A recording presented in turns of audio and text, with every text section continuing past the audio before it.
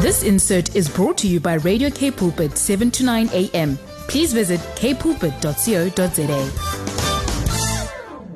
Good evening, listeners.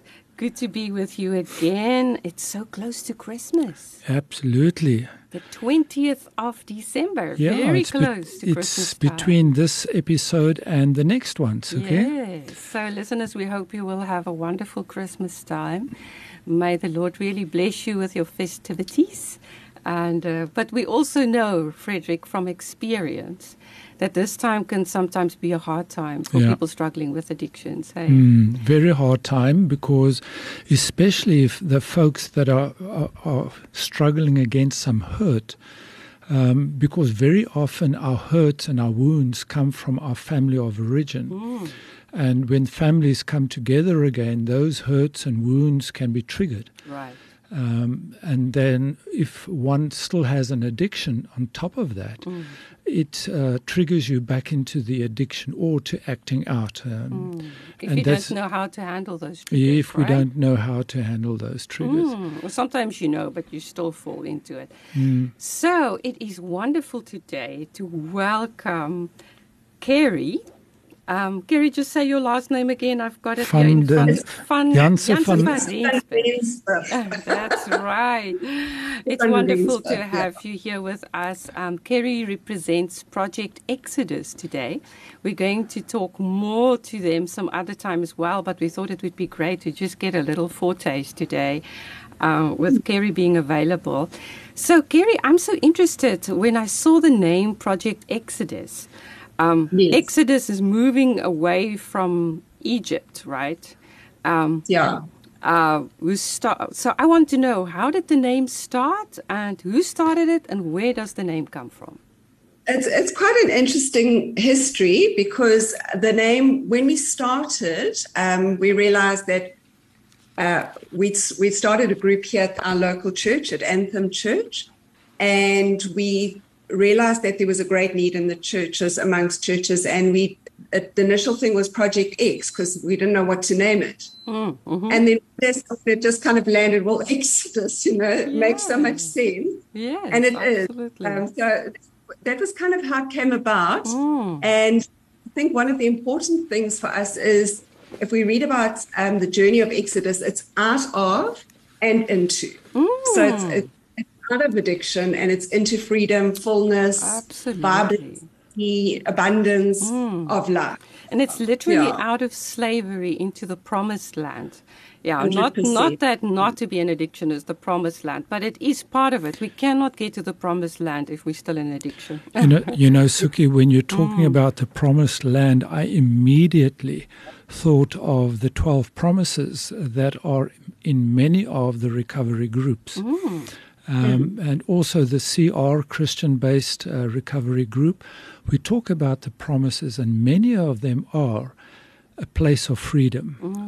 We no longer have a problem with economic insecurity. Even though we may not have much, it doesn't bother us. We're able to cope with the world as the world comes to us. We're able to engage into relationships, and when hard times come, we are able to go through them like we never did before. Now, remember another one that says, things that used to baffle us just come naturally. Yes. Yeah, right. So, Kerry, tell us, what kind of addictions do you work with?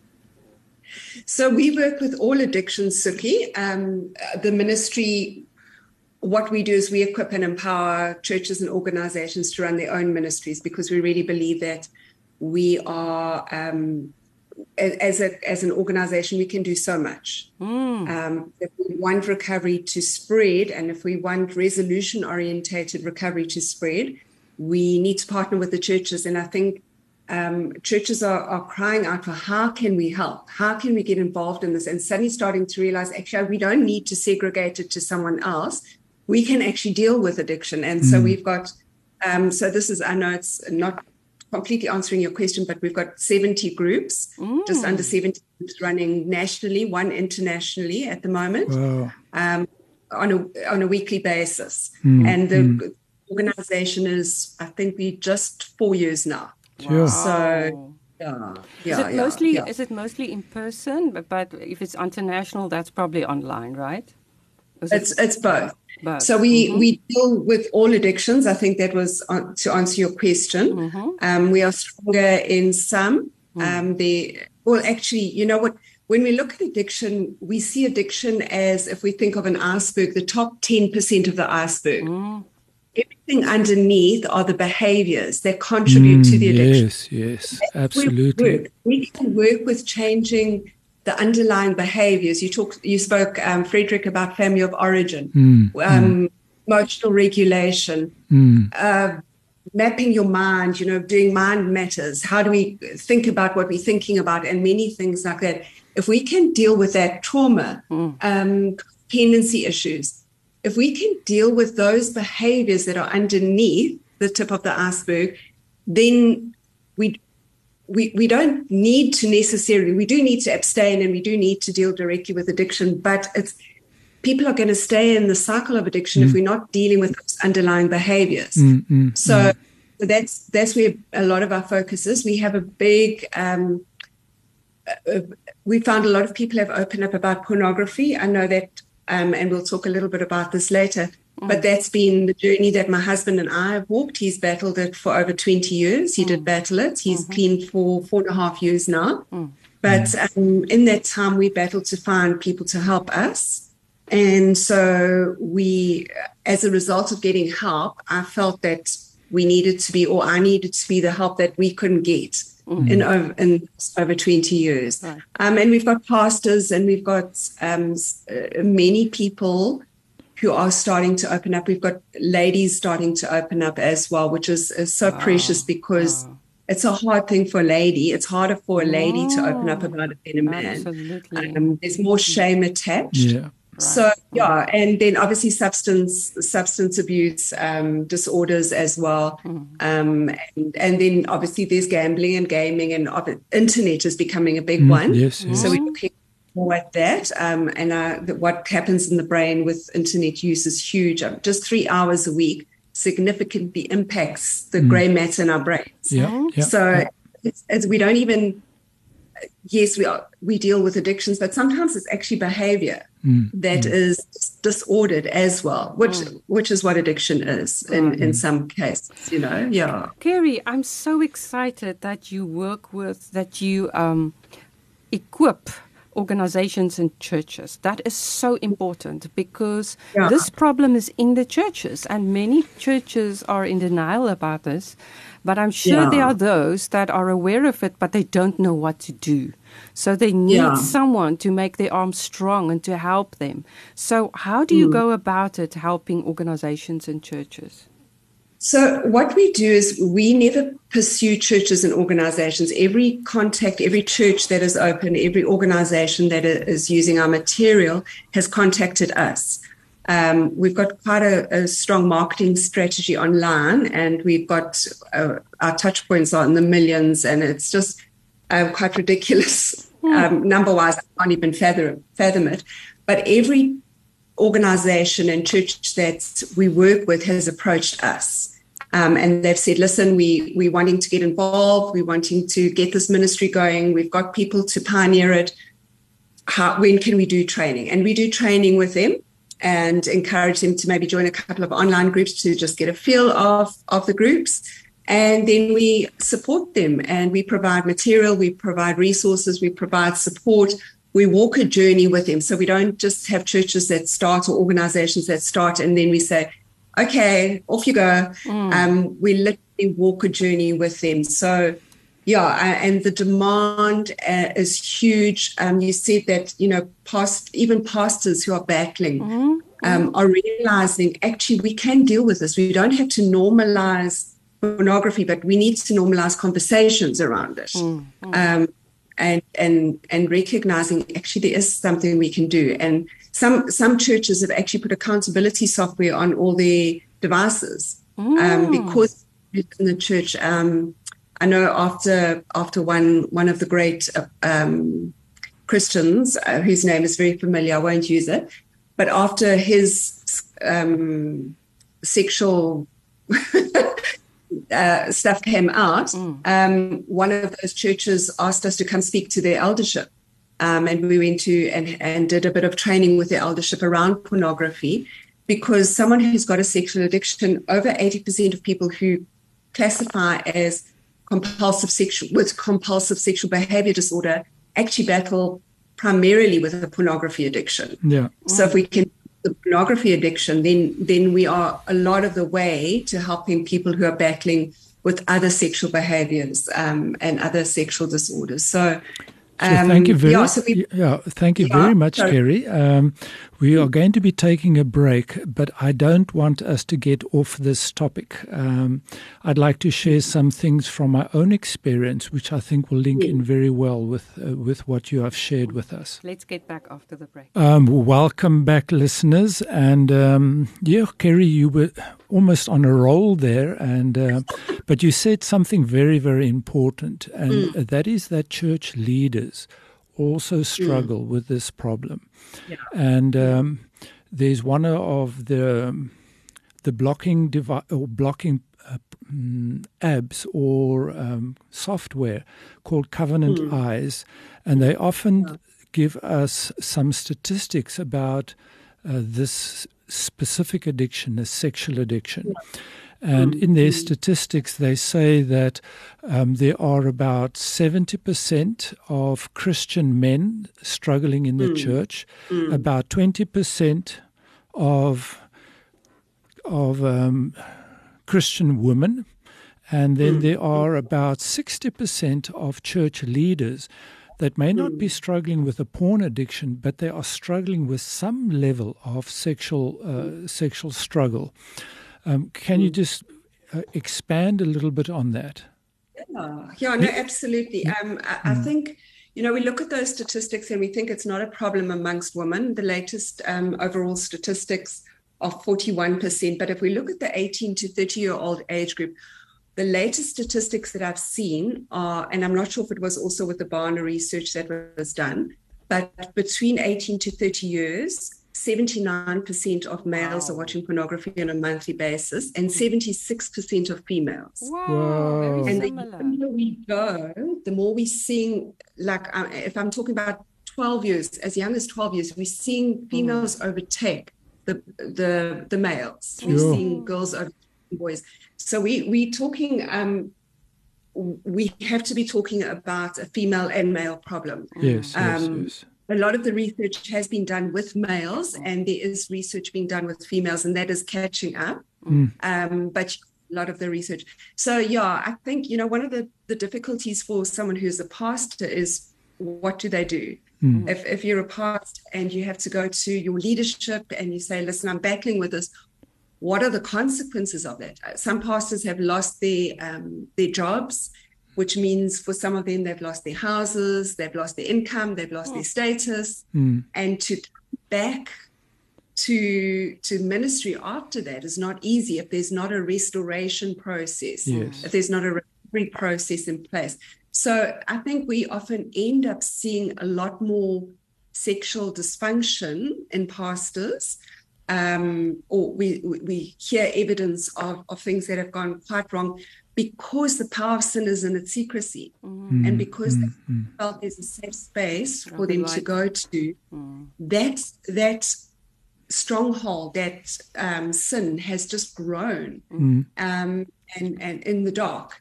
And so, for us, it's very important that pastors also find just help in that area. And we've had a couple of churches that have contacted us and said, listen, one of our pastors is going through this. Can you help? And we've walked a journey with them. And it's been a journey of restoration. It's not it's not a punitive journey. But obviously, it might mean that they need to step out and take a bit of a sabbatical for a while, and just work on relationships and other, their own recovery as well. The question that I think many may be asking Christ followers and Christians is, how can it be that a Christian can fall into this type of addiction? And that's the same question I asked myself when we were in the mission field and my addiction revealed lifted its ugly head. So what can we say to those that are Christ followers but are caught up in this addiction? We can come at it from so many angles, different angles, Frederick. One of the things, I was at CISA Africa Summit a few weeks ago, which is Coalition to End Sexual Exploitation, and there were some amazing speakers. And one of the things, and it wasn't a Christian conference, but there were many Christians involved because this is obviously on Christians' hearts. One of the things that one of the guys said was that a sexual battle is a spiritual battle. Yeah. So we have to understand that we do have an enemy. And he said in that, and it made a lot of sense to me, if the enemy can get us sexually and hurt us sexually, he's hurt us spiritually. Yeah. It's not easy to recover from that. We can recover from a broken ankle or a multitude of things, but sexually they say that pornography is the only addiction we become, which is quite a powerful statement. And I think, in terms of addictions, I think it's the one addiction that you can almost hide. It can, and we not, also in the Bible, it's not sort of very clear. It says stay away from fornication, which is not a word we use generally. So we don't always understand that actually the root word of that is porneia, which actually is the root word of pornography. So there is a reference, I think there are about 26 references in the New Testament to porneia, where it's just being termed sexual immorality or being termed fornication. And so we haven't, Kerry, I just don't want us to talk about this addiction all the time, because the next program we're going to focus a lot on this. Okay. And this is great because it's very important. But I would like us to just talk about other ones and then also the solutions that you have. And to hear, I'm asking you a lot of things now because I know when you start talking, you're just on a roll anyway. So also tell us about the different addictions, and do you need different solutions for different addictions, or is it very similar? I know you guys work with substance addiction, so that includes like alcohol and drugs, but then also with the process addiction. So tell us about the different ones and also the solutions you have for that. Yes, our groups, sorry about that. I can go off on a tangent. No problem at all. But yeah, as I explained, the 90% that is below the surface is what we deal with in our groups. So we have in our groups all sorts of addictions that come, and substances, sexual addiction, eating disorders. We work together in groups because the behavior is the same for the most.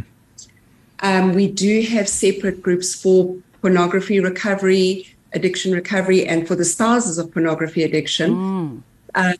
In addition to the other groups. But for the most part, we generally deal with it. We find the mixed groups work really well. And if they need to work more specifically, there are groups that cater for that. But generally, all our groups are mixed addictions. And it's amazing the shame that gets broken. In that, yes. Because one addiction thinks that theirs is not as bad as another. One feels like, actually, mine is so shameful, I can't open up.